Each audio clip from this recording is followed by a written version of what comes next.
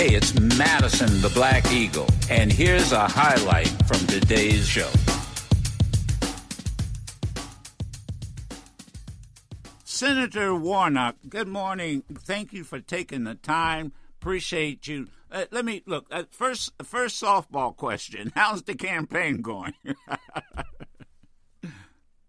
Good morning, Joe. Yeah. Senator Warnock here. Was that question for me? Yeah, I said first softball question. Yeah, exactly. Listen, we are 6 days out from Election Day in this runoff, and I'm feeling good. Seeing a lot of energy on the ground. Folks are turning out to vote. That's great for democracy. Let me throw some issues, and this goes back to on the campaign trail. What do the people, in your opinion, the top three issues, what do the people of Georgia want from their senator in this next cycle?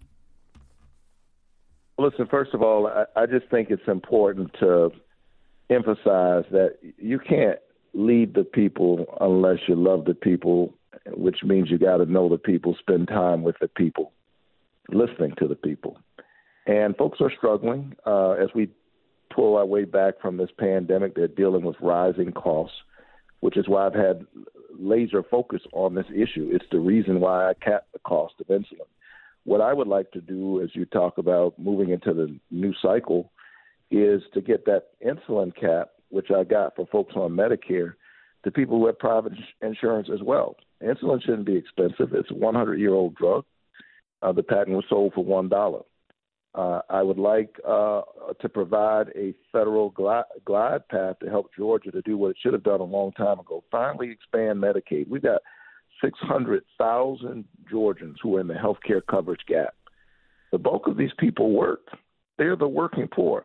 My opponent said that if you are if you're able-bodied and you have a job, you have health care. So he can't even see the people he says he wants to serve. Most of the people in the gap work every single day. I'd like to try to help them to get health care to enable them to work and to be healthy.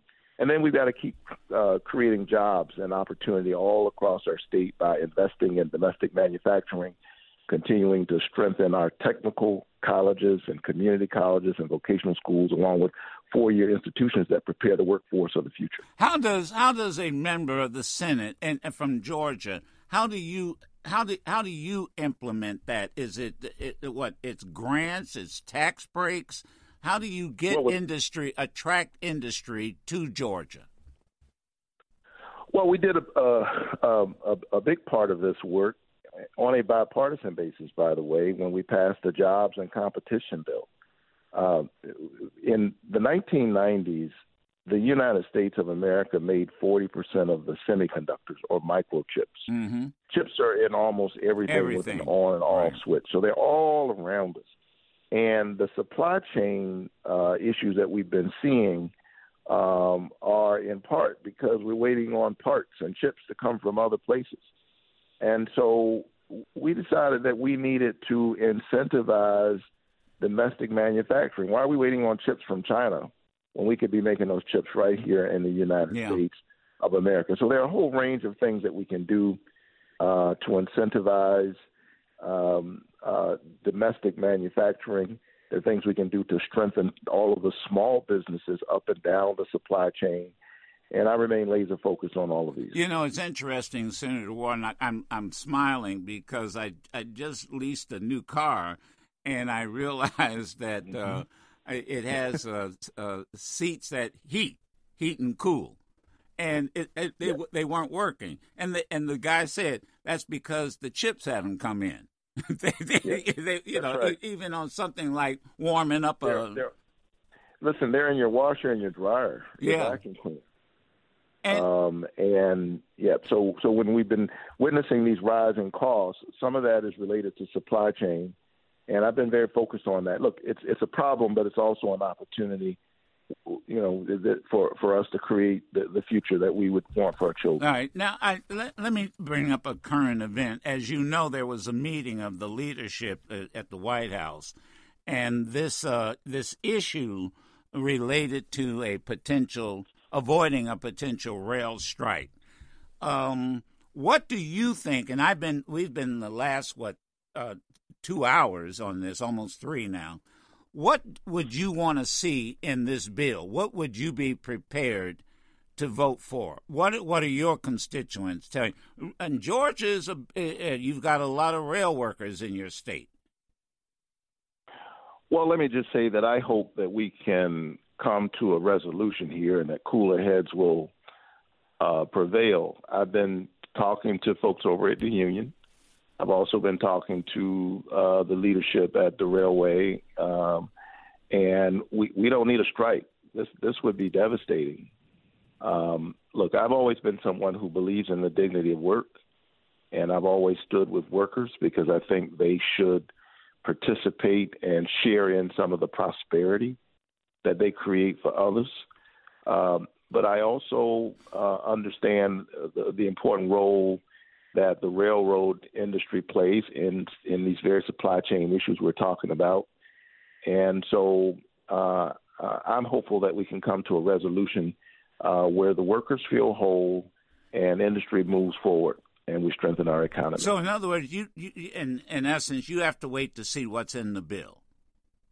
I'm looking to see how we can come to a clear resolution that makes sense for workers and makes sense for our economy. Now, the other issue, the Respect for Marriage Act, your position on that, and obviously it's going to go, I assume, it's going to go to the president for his signature. There's no such thing as equal rights for some. Equal rights means just that. And it is the covenant that we have with one another as an American people, equal protection under the law. And over time in our country, we have had to have marginalized voices. If it's sometimes people of color or black people, women, and members of the LGBTQ communities who have helped us to see the ways in which there's a gap between the ideals that we set for ourselves as Americans enshrined in our charter documents, equal protection under the law, and the reality. And so this is one important step forward, and I was glad to support it. One of the final questions I have goes back to, as you know, my activism as related to the John Lewis bill. I use that as an umbrella term, the Voting Rights Bill. Mm-hmm. And I'm somewhat. You got to help me with the math here. And I'm saying this because I'm not. I tell people, look, I'm a supporter of Warnock. I'm not a journalist. I don't have to. I can support anybody I damn well please. And I'm looking forward to you winning. Thank you. So if you win, that means there's 51. That would be 51 votes. Is that correct? That's correct.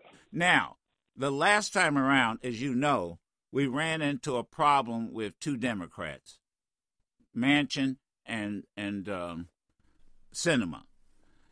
I have had the leader on, Schumer, said, "Look, Joe, that John Lewis, the voting rights bill, that's going to be top priority, one of the top priorities for me." How does that work? In other words, because some people are saying, well, no, you still got a problem, particularly if Sinema and Manchin maintain the same position they did the last time around. Can you help us understand the math and what it will take to get it passed? Well, I remain committed to passing right. I remain committed to passing voting rights, and sadly, we didn't get it done this Congress, right. But for no lack of trying on my part. When you've got a 50-50 Senate, it makes certain things difficult. And so I'm looking at this issue. The democracy is the house we live in, and we've got to get voting rights passed. And so I remain committed to that work. This past week, I had to sue the Secretary of State, right? Because they had said that we couldn't have Saturday voting, here in Georgia. And so we had to challenge state officials here on that front. And we won that court case. And as a result of that, early voting began here in Georgia all across the state last Saturday. By the way, I just want to say to folks who are listening that early voting is happening in Georgia right now. It goes through Friday, December the 2nd, and it's important that people show up. We're seeing strong voter turnout in Georgia, but we cannot let our foot off the gas. We cannot let up, not even for one moment. The issues are too urgent. The stakes are too high. The differences between me and my opponent are too wide. And so, again, early voting goes on through Friday, December 2nd. Election day is December 6th. If you're in Georgia and you have a question about your precinct or any issue at all, go to iwillvote.com, iwillvote.com, and we'll help you out. Send me back to the Senate, and I will be a reliable voice, as I've always been, in honor of my parishioner, John Lewis. And because I think democracy is so fundamental to who we are, I'll be pushing to getting voting rights done. If we had gotten that voting rights law passed, maybe I wouldn't have had to sue the state of Georgia to get early voting this past weekend. Yeah. So the key is still, we'll know in January. The key is still whether or not Sinema and Manchin hold tight or come over on our side. We don't know, is basically what I hear you saying. It's a top priority of mine, and I'm going to keep pushing for it. Okay. Look, the last time voting rights was passed in the Congress, it passed the Senate 98-0. Right. And it was signed into law by a Republican president. Right. And so I'm not letting anybody off the hook. Okay. Democrats and Republicans. That's the answer then. So, they got to come crossover too. And finally, your comment about where Herschel Walker resides. Texas? Or? I don't know. You should ask Herschel Walker where he lives. Okay. I mean, but I can tell you that he took his homestead exemption. Yeah, he did. In Texas. Yeah. Last year and this year, after filing to run for the Senate in Georgia. So maybe he should have run where he took his tax break, where he says his residence is. But it's hard to know where Herschel Walker is because, I mean, he clearly has a problem with the truth. I can tell you this. I live in Georgia, where I was born and raised and where I've served as pastor of the Ebenezer Baptist Church for the last 17 years.